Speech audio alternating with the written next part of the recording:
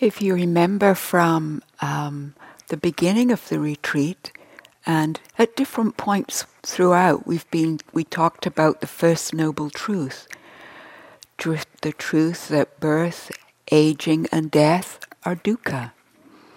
Association with what we don't like is dukkha. Separation from what we love is dukkha. Not getting what we want is dukkha. And then the Buddha went on to say, in short, the 5 aggregates of clinging are dukkha. And so the Buddha was describing all the elements of experience, internally, externally, in nature, society, everywhere, nothing left out, are included in what he termed the 5 aggregates. And the word aggregate sometimes is translated as khandhas, and the Pali word means a bundle or a heap or a clump of stuff. And so these 5 collections or categories are what the 5 aggregates are referring to. And they're a constellation of continually changing things. And that's what I'd like to talk about tonight, because it's such an important part of our becoming free from clinging, from suffering. And they are rupa, or form, that's the first one, vedana, feeling, sanya, perception, sankharas, mental formations, and then vijnana, consciousness. And I'll be talking about each of them individually and together. And sometimes this teaching can feel a bit of a lot. I know the first time I heard it, it was completely confusing and I couldn't remember any of them. But over time, this has become such a support and inspiration for my practice. And in fact, I spent a whole month's retreat exploring these, and it was very freeing. So the first of these, form, is all of the physical world, the material world, our own bodies, everything that is physical is included in form. And all the others are mental aspects. So feeling, perception, and consciousness have to do with knowing, and they arise together. And sankhara are what we do with what we know. So that's our relationship to experience. Sometimes it's translated as volition, or also sometimes intention.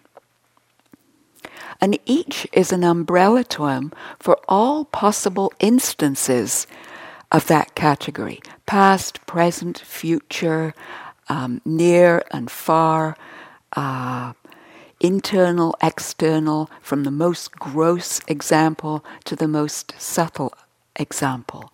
So nothing in our entire experience is left out. And they're often called the 5 focuses of the grasping mind, because there's a tendency to embody each of them as I am.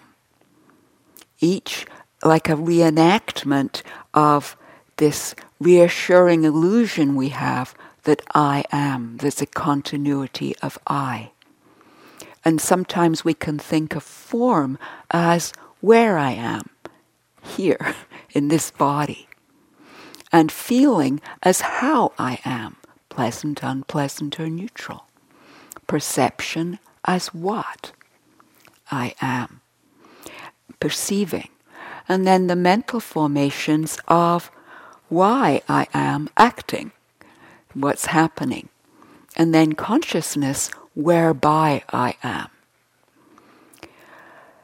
So, for example, right now, your consciousness is aware of sound, hearing. There's contact with the ear door.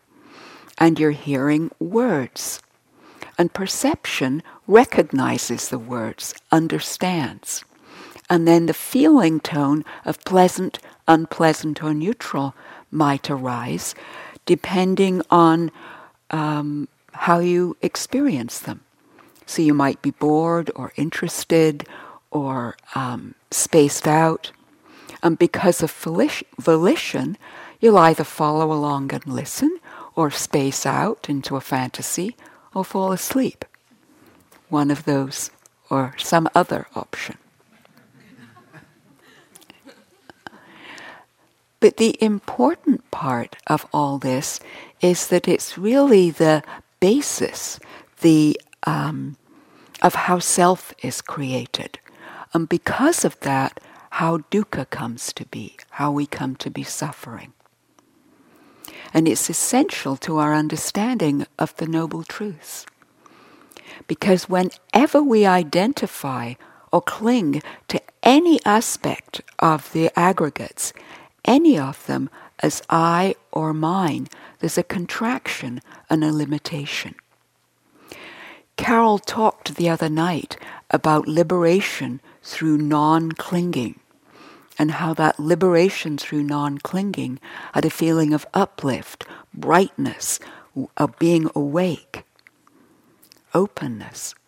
And it's the happiness of not clinging to the 5 aggregates.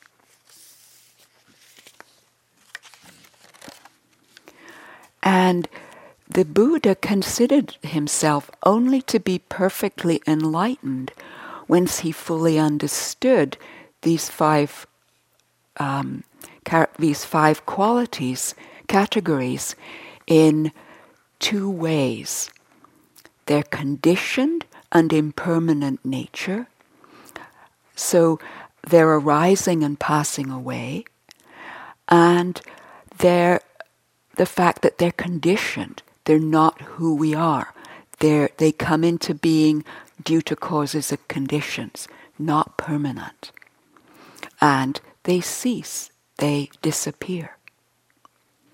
And it's said that the difference between a Buddha and an ordinary worldling like us is that we experience them and life as 5 grasped processes.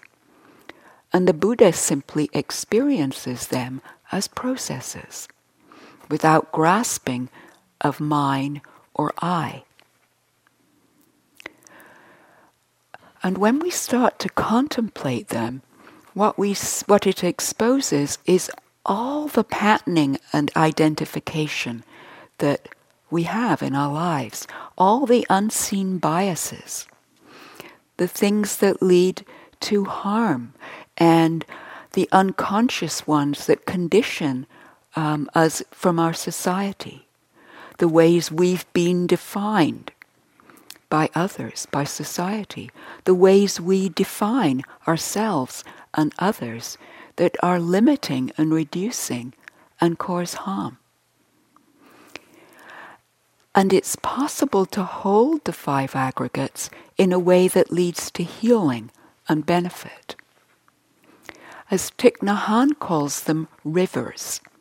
And he says, seeing deeply into the rivers of the 5 aggregates, Avalokiteshvara, who's synonymous with Kuan Yin, discovered the empty nature of them all and became free, overcame suffering.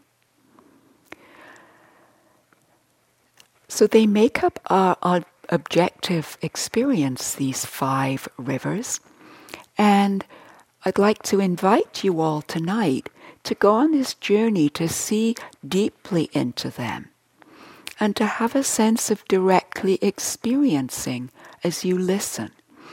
They're not something we can figure out. It's more just to see what connects for you.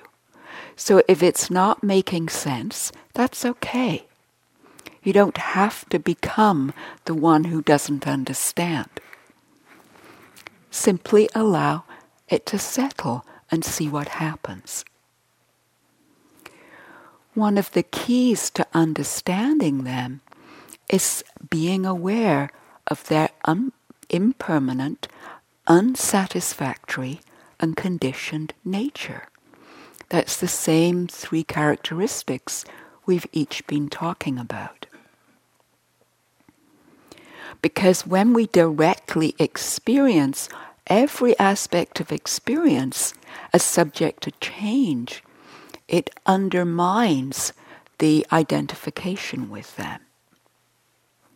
The less identified we are with the aggregates, the less we'll suffer when they change. Just take the aging body, for example. As the aging body changes, it doesn't feel like me anymore. When you look in the mirror, it doesn't look like what you'd want to see anymore. And the more allowing we are, the less identified we are, the less we'll suffer. In one of the suttas, and this took place in Jeta's Grove, the Buddha is talking to the monks about this, clinging to the aggregates.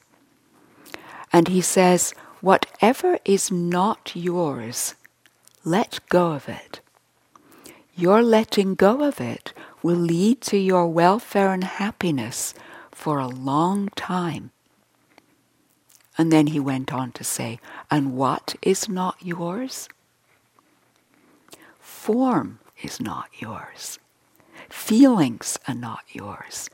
Perception, mental formations, consciousness, none of them are yours. Therefore, let go of them. And so this is a teaching to let go. And he didn't say the 5 aggregates of our suffering. He wasn't telling us, teaching us to get rid of them, to deny the body or have aversion for all of this. Rather, to change the relationship to them from grasping, aversion, and delusion to understand them as they really are. Impersonal, impermanent, and unsatisfactory. And there's a chant that the monastics do about the 5 aggregates. And I'll just do the English part because I found it really helpful. And it does it for each of the aggregates, but I'll do it just in a simple way.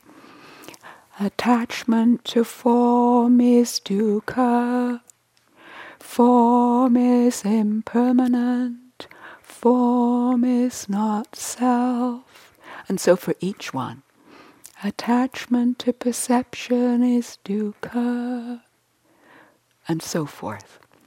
So, and just by saying that over and over for a month, I got it.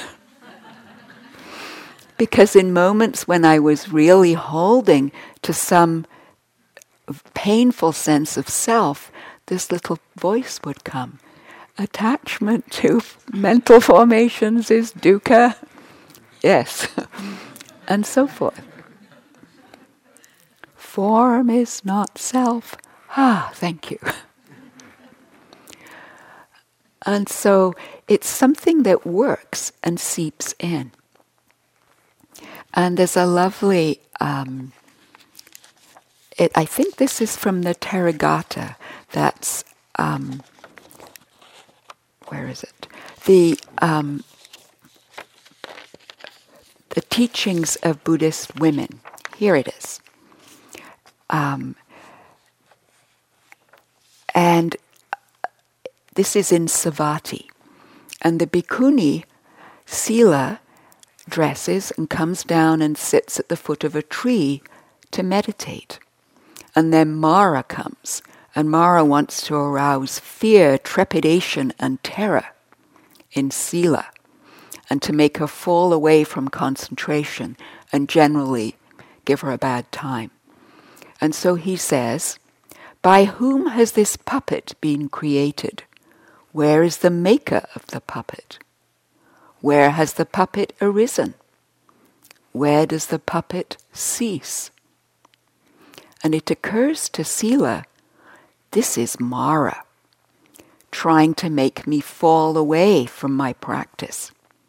And so she replies to him, this puppet is not made by itself, nor is misery made by another. It's come to be dependent on a cause. With the cause's breakup, it will cease. As when a seed is sown in a field, it grows depending on factors. It requires the soil's nutrients and moisture. Just so, the aggregates and elements, the basis of sensory contact, have come to be dependent on a cause. With the cause's breakup, they will cease. And Mara realizes, the bhikkhuni Sila knows me. Sad and disappointed, he disappears on the spot. So she didn't get hooked. He wanted her to be identified and disturbed by it. So we cling to the aggregates in a variety of ways. The first is appropriation, mine. And that's similar to tanha. I own this belongs to me, I can control it. And it could be our body, or it could be an object. And then there's identification, and the Pali word is mana. This I am, my thoughts. We identify with our thoughts. I'm greedy, I'm depressed, I'm an idiot, I'm the greatest. That's identification. And then the last one is ditthi, self-view. And that's sticky. This is myself, that's the deepest one. And I love to tell this particular story, and I was hoping James would be here, because this retreat that it happened on, I was teaching with James many years ago in BC, where I live. And the year before I taught this retreat with James, people bring all their I bring a whole supply of cushions and zabutons and zafus, and other people do, and then so that we can sit. We don't have our own center. And so I'd done that. At the end of the retreat, my favorite zafu that was my first 3 months retreat zafu wasn't there at the end of the retreat. And so I was sad, but that was okay. I hoped someone would have a nice time with it or whatever. And then when I taught with James the next year, lo and behold, this gentleman shows up and bringing my zafu and sits down on it. And I'm horrified. I can see, I can feel, he's got my zafu. You know, this sort of primitive selfing around this my zafu. But then I began to see him as the one who had taken my zafu. And so at first I realized that was the only lens I could see him through. And I said, James, you have to do interviews with him. I'm not starting from a neutral place. And so then I sort of sat with this for a bit, and I thought, come on, this is workable.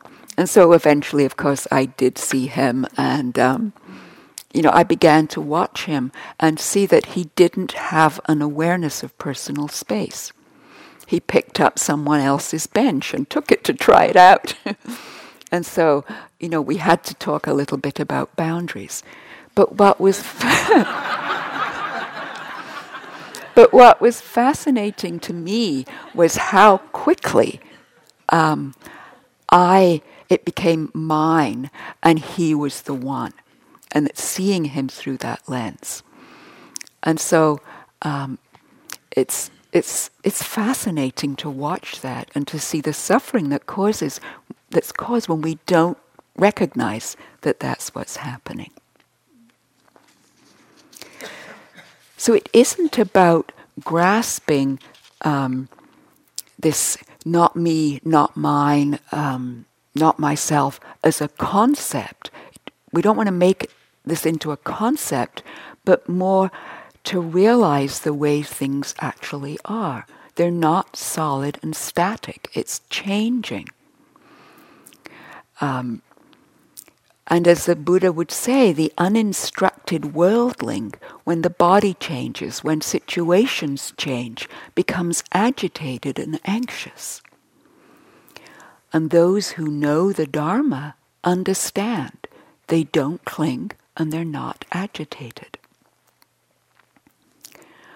And the Buddha also taught these 5 ways of seeing, it's called, that I found really helpful to guide my practice. And it's it's an analogy or a way of seeing the 5 aggregates. So form is like foam. It's like the foam, it just dissolves so quickly. Form is like foam, it's on the river and then it's gone. And we can experience that sense of not being so solid. Can even sense it now as I'm talking. Or I can. And there's a softness that comes. Feelings, Vedana, is like bubbles. They arise and burst so quickly. Feelings come and go and change like bubbles. And so holding on to them is pointless. They're changing so fast. Perception is like a mirage. Also, it's an illusion. There's a fabrication of something. And I'll talk about that more in a minute. And sankhara, mental formations, the analogy is like plantain. And it's this plant that has a sort of many sheaths. It's like each with its own sort of characteristic in a way. And just in the same as all the mind states are like that. There's many phenomena within each one. So the term sankhara also includes perception. It includes many of the different mind states that come and go as a result of contact and feeling tone. And then consciousness is like a magic show. And again, we'll talk more about that. So form, a little more about rupa or form, the physical world of our experience that we're directly knowing right now, the elemental aspect of it. And as our mindfulness deepens and becomes more stable, we can see through the veils of concepts that we have about form. And you can sense that now, the direct experience of the body, free from our concepts and ideas about the body. And as we have this continuity of attention on form, that continuity of attention on things that are changing begins to dispel the illusion of solidity. And you've seen that when you've put your attention on a sensation in the body, how it changes and becomes less solid. And the boundaries start to shift, and there starts to be, I think Carol was talking about the mutuality of non-separation. We're not so separate from life.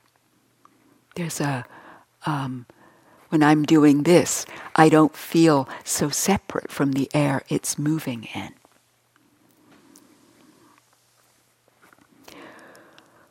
We're not giving up the level of form, where it's simply connecting with a deeper reality. This is from Ajahn Chah. He says, you should know both the universal and the personal, the realm of form and the freedom not to cling to them.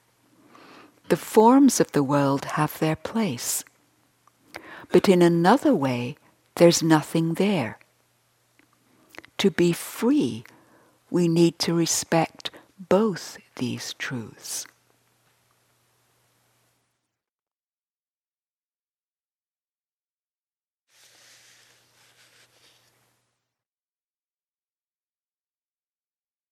So we're just sitting here, and hearing is arising and passing.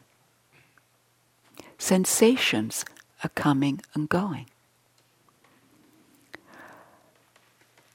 I sat a retreat at the Forest Refuge one year, and there were a number of other teachers sitting.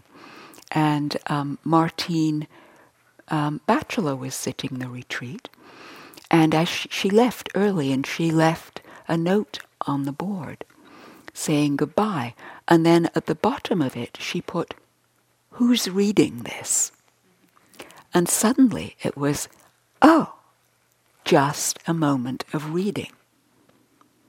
It was powerful. And so we're open to that possibility of not being so constricted. And when we contemplate the elements as the Buddha taught, not me, not mine, not myself, just earth element, or just air element, it's the same thing. When we did the big mind meditation the other morning, just points of sensation, just things arising and passing. And for some of us, at times when we hear that, not every time, there's a sense for a few moments of spaciousness, of not being the center of the universe, but of not being separate from space, from awareness, and a vastness of that. So, attachment to form is dukkha. Form is impermanent. Form is not self.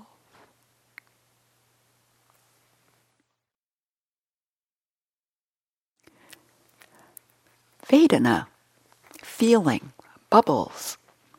And you've heard a lot about feeling tone and the changing nature of pleasant, unpleasant, and neutral, and how they condition reaction of wanting, aversion, confusion. And as it's said in the sutta, whenever feelings arise, pleasant, unpleasant, or neutral, abide contemplating impermanence in those feelings. Contemplate fading away, letting go of feeling. Contemplating thus, one doesn't cling to anything in the world. And when one doesn't cling to anything, there's no agitation. When there's no agitation, one attains nibbana.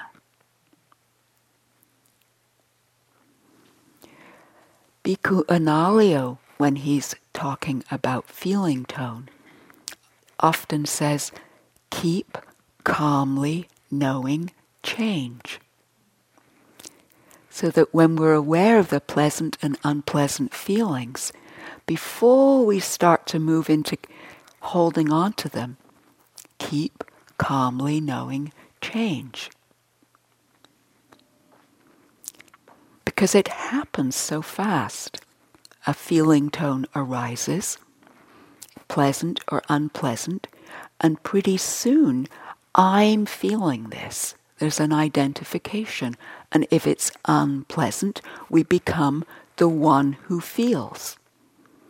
And then very quickly, what follows that is perhaps a mental formation or sankhara. This shouldn't be happening to me. Or if we like it, this should continue happening to me. And so it's so quick.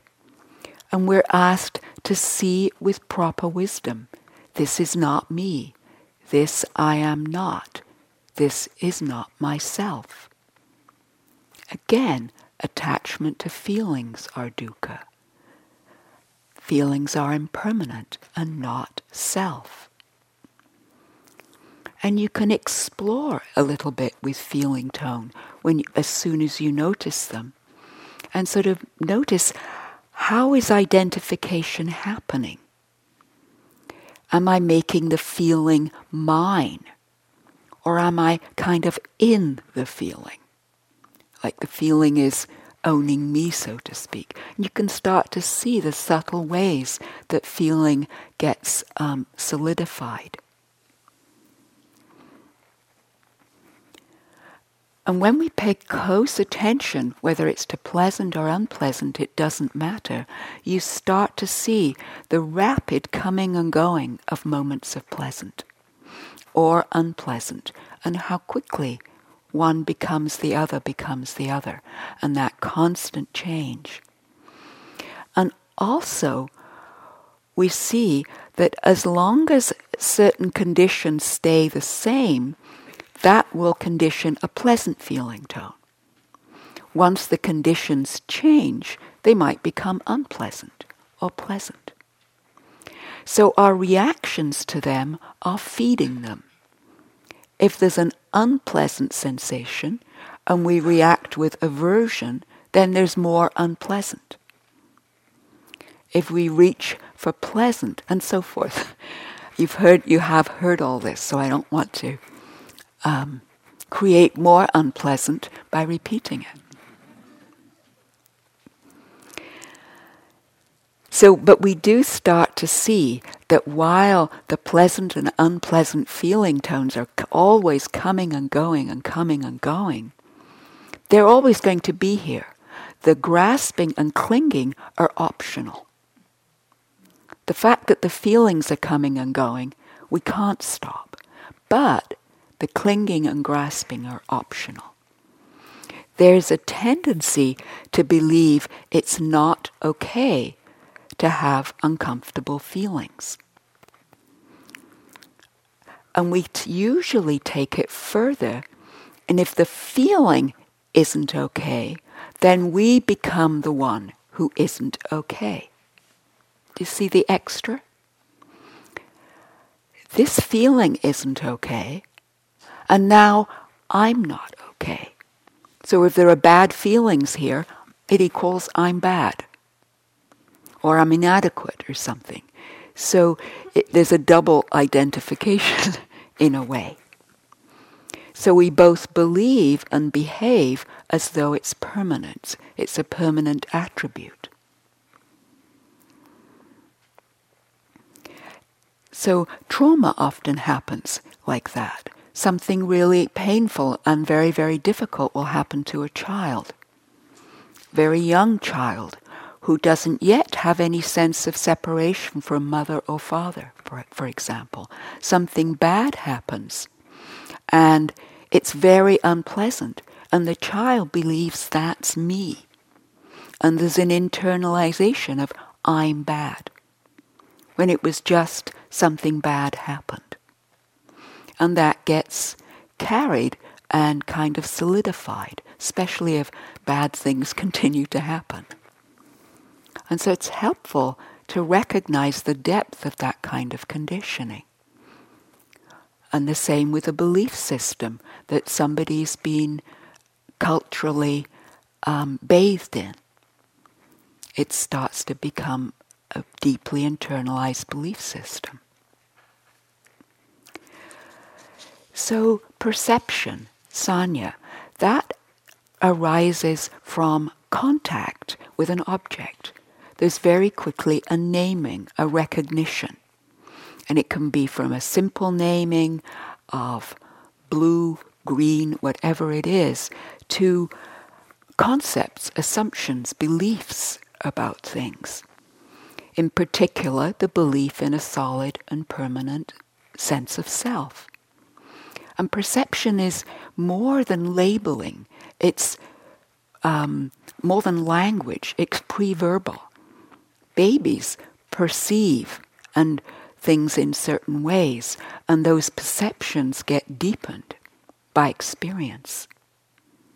So the act of perceiving and how we perceive is forming experiences which lead to further kinds of perceptions, all of which may be illusion or delusion that we're not aware of.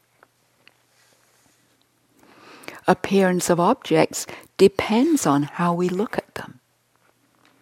Pain can be perceived as something bad and wrong, or it could be perceived as changing sensations. Certain energies are felt can be interpreted as excitement. The same energy can be interpreted as anxiety. And so there's different ways because of the connotations we give them. And then there's individual and collective identities around assumptions and misperceptions. We can have a distorted perception. Carol was talking about non-kilesa-driven perception. Perception that's not colored by those veils. And we can have wisdom-clarified perception, where we're seeing things as they are.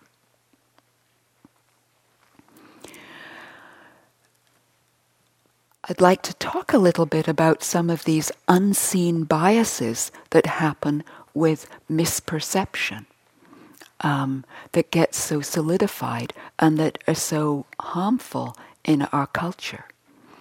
I've been reading a new book written by Gregory Boyle, and he's the man who wrote Tattoos on the Heart, which is a book about gangs in LA. He's a priest who works with the gangs, and it's a beautiful book. And the new book is very similar. And there are many, many, many stories that he has about these young people. Some of them are African American, some are white, some are Latino. But they all have in common poverty and a really, really painful background, whether it's abandonment, drugs, abuse, the way they've been treated as small children. All of them have been abandoned in a very deep way and are seen as not worthy of anything.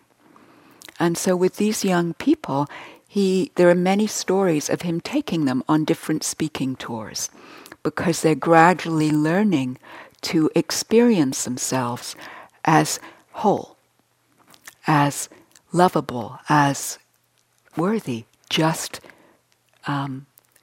through being, just in their being. And so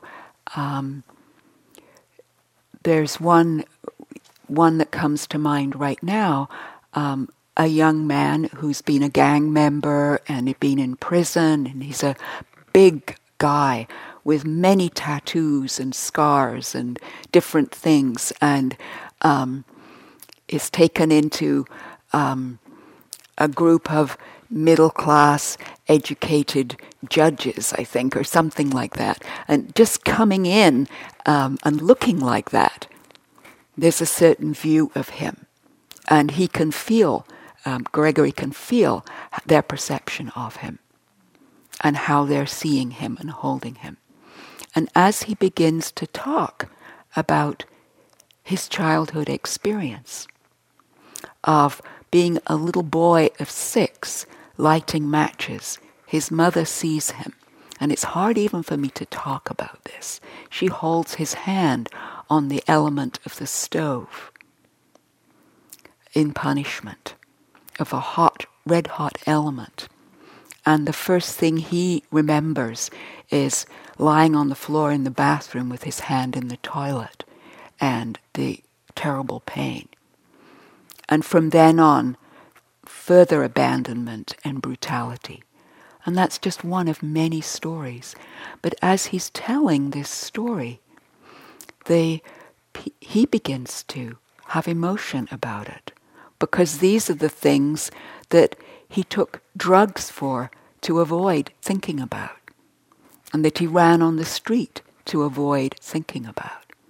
And now the vulnerability is showing through. And everyone in the room feels the empathy and is seeing this human being in a completely different way. And he and the other young man with him who shares a similar kind of story receive rounds of applause. And the people are made to realize, look how you see people. Really question the way you see yourself, the way we perceive each other. And notice that. So I kind of got carried away there. But it's so common in our world for misperception and unseen biases to happen and to cause harm. And if we pay attention with mindfulness to perception as it comes and goes, we can see how perception is changing. We can see how the way we're seeing something isn't so solid. And it helps to loosen our views and attachments. Is this really so? How I'm seeing this? Is there an exaggeration, an over-dramatization, or whatever it might be? Am I seeing this person through fresh eyes, or am I seeing him as the man who took my zafu? Or whatever it is. So that's why perception is like a mirage, an illusion. And the challenge is to notice how we're holding it. Because often our initial perception is inaccurate because it's so conditioned by all our past experience. And we can also see how the initial perception conditions feedback loops and perpetuates the belief system. All this type of people are like this, all these people are like that. It creates division. And we can notice how when we apply labels to things, it affects how perception and feeling tone go back and forth and impact each other. We can have what's called selective perception, where we choose to focus on certain things or certain aspects of a certain thing. Fascination conditioning, I think it's called in psychology, where you just fixate on a certain particular aspect. And then don't see everything else about it. And I think the famous one is of the people who are watching a ball game, and they're told to watch the people in the blue shirts. Really pay attention to the people in the blue shirts, or whatever it is. And then while they're doing that, and to notice if they make mistakes or whatever, I can't remember the direction. And as they're doing that, somebody walks right in front of them in a gorilla suit. And nobody sees the gorilla. Not one of them. They say, no, it didn't happen. And then they replay and show them, and of course there's the gorilla. But they were so busy looking at the blue shirts that they missed that aspect. And so the same thing applies. And also noticing how, the way we label things impacts how it affects our feelings.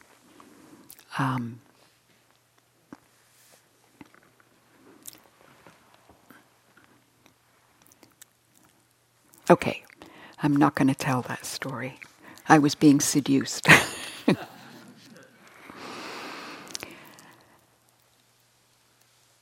So this solid sense of self that we're perceiving is really constantly changing all the time. And we create an ongoing sense of self, and we don't realize we're doing it. So many times a day, we're taking birth into a different sense of self.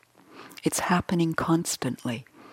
Anab Tupton, who James mentioned the other night, talks about it like wearing a set of clothes. They're useful because it's too cold to go around naked.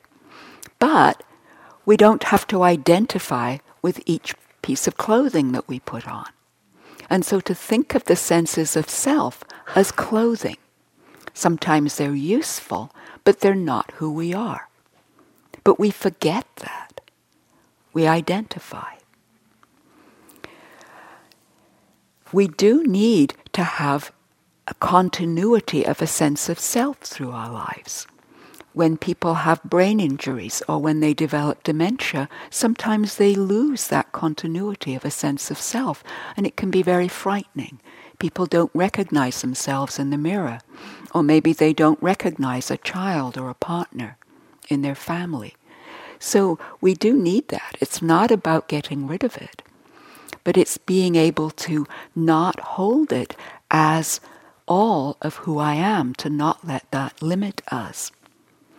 And it can be a relief to release our ideas about self.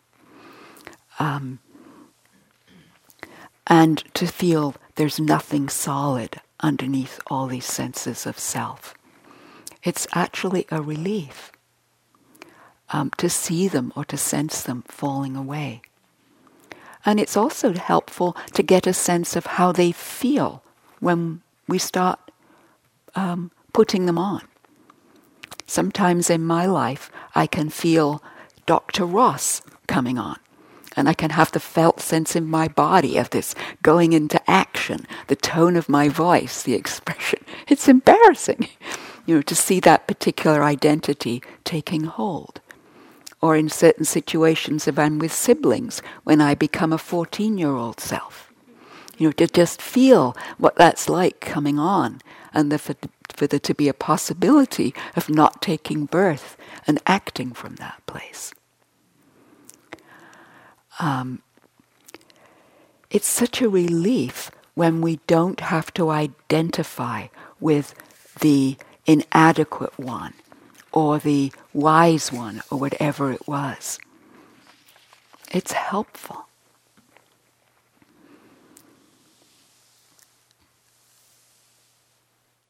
Sometimes there can be fear as we let go of the senses of self. It can be frightening. But in my experience, over and over, the more they fall away, the more there's a sense of relief and freedom and ease. There's less neediness. There's more ease.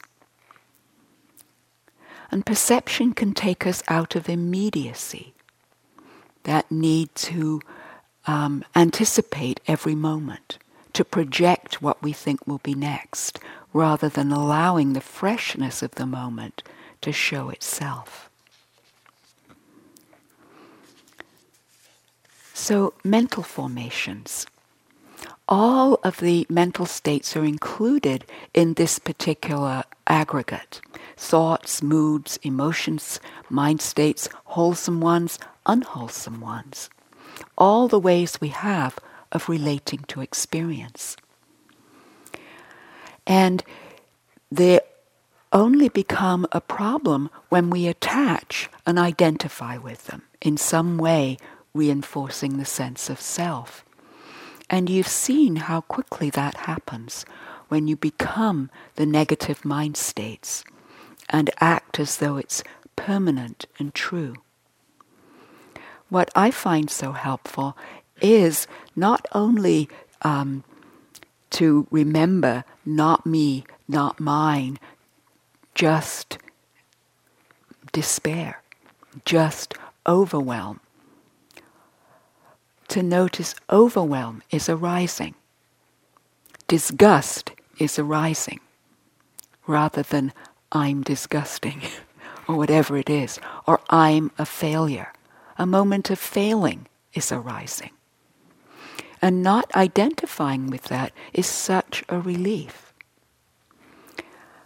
Guilt arising, rather than I'm guilty, I'm so bad, which leads into a whole sense of story of what I shouldn't done, and if only, and if, etc. And just a moment of, oh, this is a moment of guilt, and there might be sadness or regret. But it's not who we are. It's arising due to causes and conditions. And of course, we want the one who knows to be I, not the one who doesn't know. We want the wise one to be this one, not the one who isn't. But it's also a relief not to. Somebody in my life a few weeks ago said, "Oh, you're so wise." And I said, no, there was just a wise moment arising. And that gives me the freedom to be to have a stupid moment arising on other occasions. And it's actually a relief. It's great to appreciate, wow, a wise moment arose, I'm grateful. Gratitude is arising. And also then there's some lightness when an inadequate moment arises. Or a moment of making a mistake. And this is really freeing too. And I found this to be so helpful when I'm one of my intentions is to try and work with and be with divisions between people and to heal some of the divisiveness when I can. And to try and bring people together with different views. And sometimes in doing that, I make mistakes. I say something that's not skillful. And what used to happen when I did that was I would feel bad. Oh my God, I made a mistake. And then all my attention is on me. And I'm not connecting with the person whose feelings have been hurt. But if I know, oh, a mistake happened, I can really be present for any pain that may have happened. And they don't have to take care of me and be sorry because I feel guilty. If that makes sense. And so there's a freedom to grow, to be able to hear someone's opinion without feeling I have to be right or I'm taking it personally. There's an honesty and a humility and a gratitude when humility can arise instead of self-righteousness. And knowing that both will happen. And being able to take it lightly.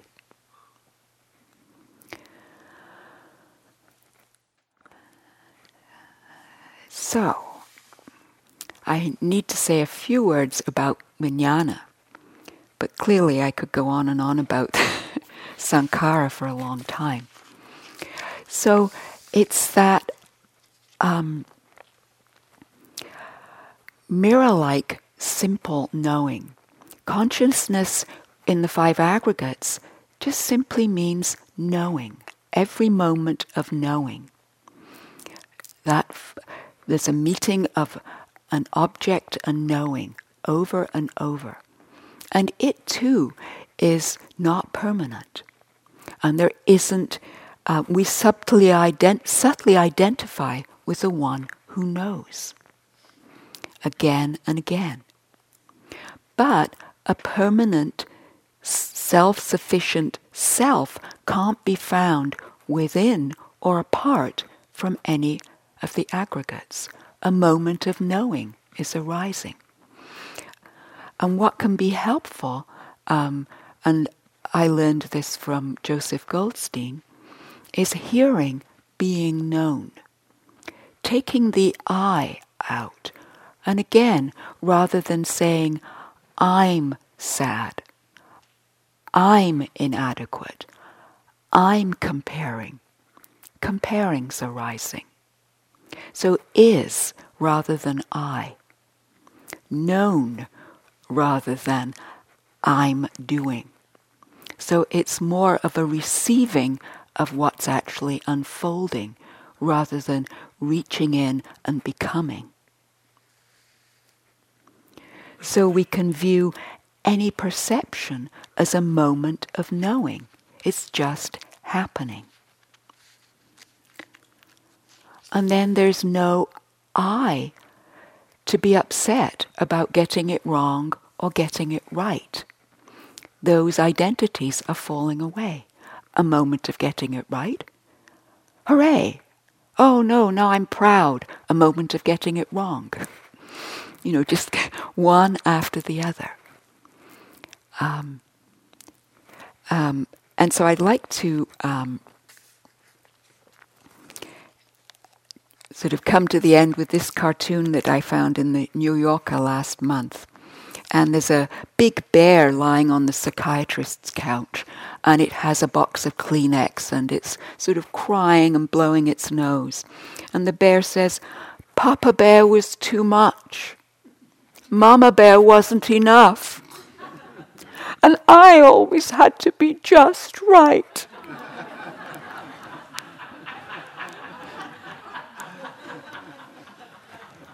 It's a burden. So a moment of being just right, and too much, and not enough, all passing. It's a joy to have identities dissolve. A mind can cause so much suffering when so much joy is possible. So may you find freedom through relaxing around the 5 aggregates. Thank you.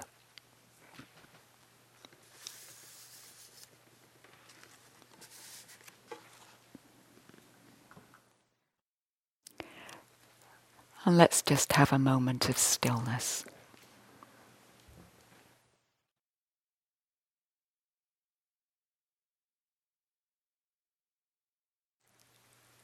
And notice who's listening.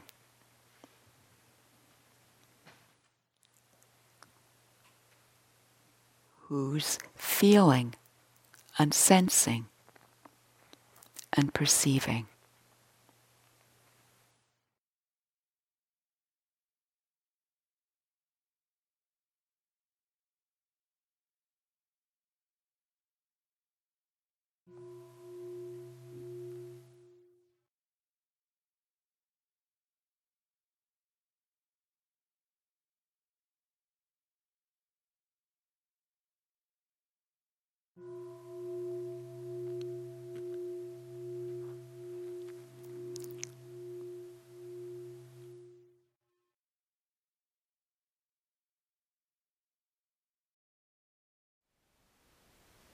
Thank you for listening.